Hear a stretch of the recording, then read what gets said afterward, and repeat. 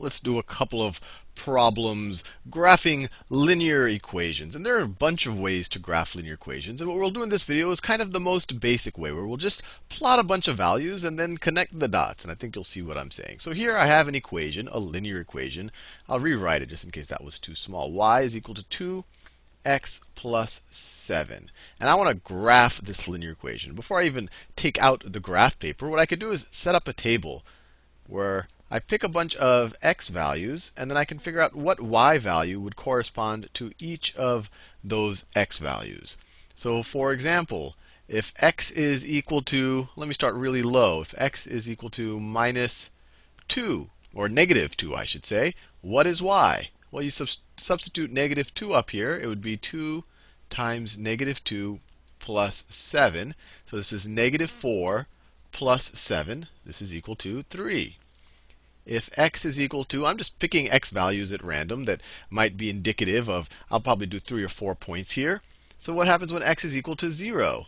Then y is going to be equal to 2 times 0 plus 7 is going to be equal to 7. What about, I just happen to be going up by 2. You could be going up by 1, or you could be picking numbers at random.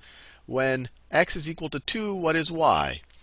Well, it'll be 2 times 2 plus 7. So 4 plus 7 is equal to 11. And I could keep plotting points if I like, but we should already have enough to graph it. And actually, to plot any line, you actually only need 2 points. So we already have one more than necessary. Actually, let me just do one more just to show you this really is a line. So what happens when x is equal to 4? And actually, just to not go up by 2, let's do x is equal to 8, just to pick a random number. Then y is going to be 2 times 8 plus 7, which is, let's see, well, this might go off of our graph paper, but 2 times 8 is 16, plus 7 is equal to 23. Now, let's graph it. So let me do my y-axis right there. That is my y-axis. And let me do my x-axis. Let's see, I have a lot of positive values here, so I want a lot of space on the positive y side. So that is my x-axis. And then I use the points x is equal to negative 2. Negative 2, that's negative 1. That's 0, 1, 2, 3, 4, 5, 6, 7, 8. Those are our x values. And then we can go up into the y-axis. I'll do it at a slightly different scale because these numbers get large very quickly. So maybe I'll do it in increments of 2. So this could be 2, 4, 6, 8, 10, 12, 14, 16. And I could just keep going up there, but let's plot these points. So this first coordinate I have is x is equal to negative 2, y is equal to 3. So it's the point, so I could write my coordinates. It's going to be the point negative 2, 3. X is negative 2. Y is 3. 3 would land right over there. So that's our first one, negative 2, comma 3. Then our next point, 0, 7. We do it in that color. 0, 7. X is 0, y is 7. Right there. 0, 7. Then we have this one in green here. Point 2, comma 11. 2, comma 11 would be right about there. 2, comma 11. And I have this last point. This is actually going to fall off of my graph. 8, comma 23. 8, comma 23, that's going to be way up here someplace. If you can even see what I'm doing. This is 8, 23. And then if we connect the dots, you'll see a line form. So let me connect these dots. It should be. I've obviously hand drawn it, so it might not be a perfectly straight line. But if you had a computer do it, it would be a straight line. So you could keep picking x values and figuring out the corresponding y values. In this situation, y is a function of our x values. And if you kept plotting every point, you'll get every line. If you picked every possible x and plotted every one, you'd get every point on the line. Let's do another problem. At the airport, you can change your money from dollars into euros. From dollars into euros. The service costs $5. And for every additional dollar, you get 0.7 euros. Make a table for this and plot the function on a graph. use your graph to determine how many euros you would get if you give the office $50. All right, so I'll write euros is equal to, so let's see, it's going to be dollars. So you're going to have to give your dollars. Right off of the bat, they're going to take $5. So dollars minus 5. So immediately, there's the service cost $5. And then everything that's left over, this is your leftover, you get 0.7 euros for every leftover dollar. So you get 0.7 for whatever's left over. So this is the relationship. Now, we can plot points. We can actually answer their question right off the bat. If you give them $50, we don't even have to even look at a graph, but we will look at a graph right after this. So if you did euros is equal to, if you have given $50, it would be 0.7 times 50 minus 5. You gave them 50. They took 5 as a service fee, so this is just $45, and it would be 0.7 times 45. And I could do that right here. 45 times 0.7. 7 times 5 is 35. 4 times 7 is 28. Plus 3 is 31. And then we have only one number behind the decimal, only this 7. So it's 31.5. So if you give them $50, you're going to get 31.5 euros. Euros, not dollars. So we answered their question, but let's actually do it graphically. So let's do a table. Let's say, and maybe I'll get a calculator out. I'll refer to that in a little bit. So let's say dollars, you give them. Dollars. And how many euros do you get? And I'll just put a bunch of random numbers. You got to give them, if you give them $5, they're just going to take your $5 for the fee. You're going to get $5 minus 5, which is 0 times 0.7. So you're going to get nothing back. So there's really no good reason for you to do that. Then if you give them, well, I don't know, $10, what's going to happen? If you give them $10, 10 minus 5 is 5 times 0.7 is you're going to get $3, or I should say 350 euros. 3.5 euros you'll get. Now what happens if you give them, I don't know, let's say you gave them $30. Actually, let me say 25. If you give them $25, 25 minus 5 is 20. 20 times 0.7 is $14. And I'll do one more value. Let's say you gave them $55.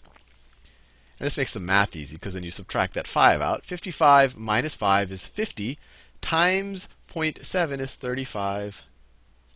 $35. Wait, is that right? Yep, that's right. 50. You'll get 35 euros, I should say. These are all euros. I keep wanting to say dollars. So let's plot this.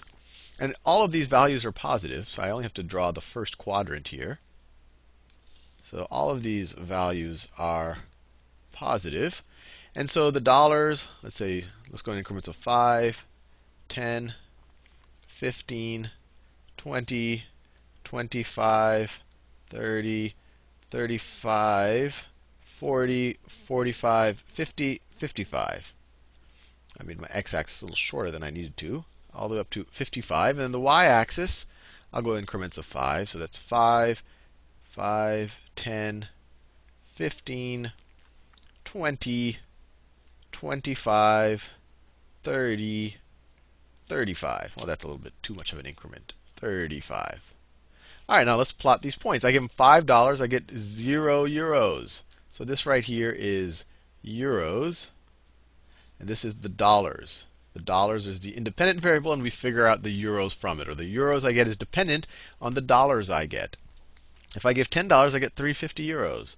So 350, it's hard to read. Maybe 350 will be right around there. If I give $25, I get 14 euros. 25, 14 is right about there. Obviously, I'm hand drawing it, so it's not going to be quite exact. And if I give $55, I get 35 euros. So 55, 35 right there.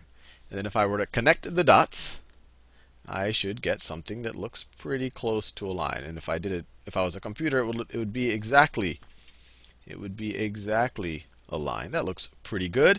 And then we could eyeball what they asked us to do. Use your graph to determine how many euros you would get if you give the office $50. This is 50 right here. So you go bam, bam, bam, bam, bam, bam, bam, bam. All right, I'm at the graph. Then you go all the way.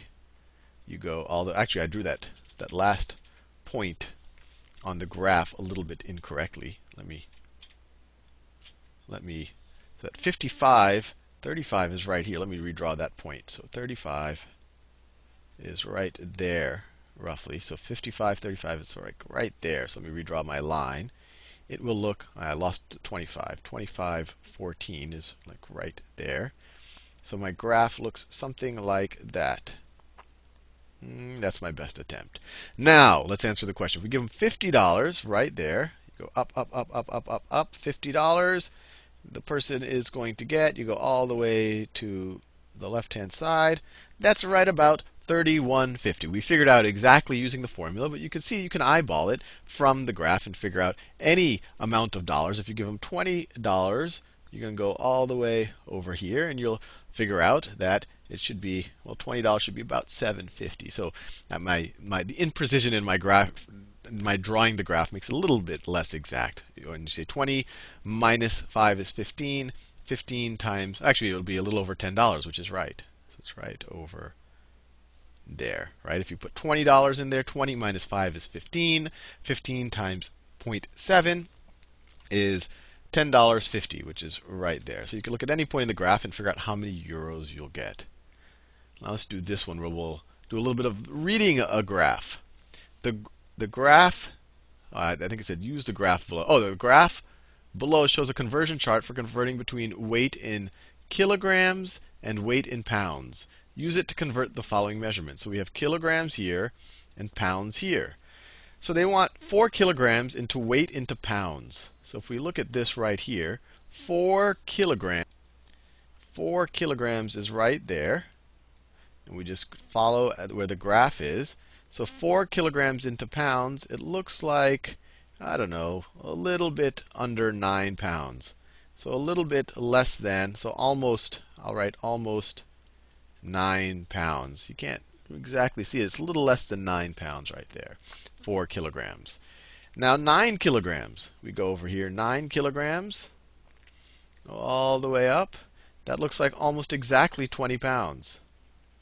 20 pounds. And then here they say 12 pounds into weight in kilograms. And actually kilograms is mass, but I won't get particular. So 12 pounds. Go over here. Pounds. 12 pounds in kilograms. In kilograms looks like 5.5.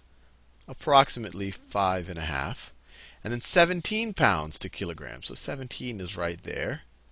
17 pounds to kilograms. It looks right about 7.5. 7.5 kilograms. Anyway, hopefully that these examples made you a little bit more comfortable with graphing equations and reading graphs of equations. I'll see you in the next video.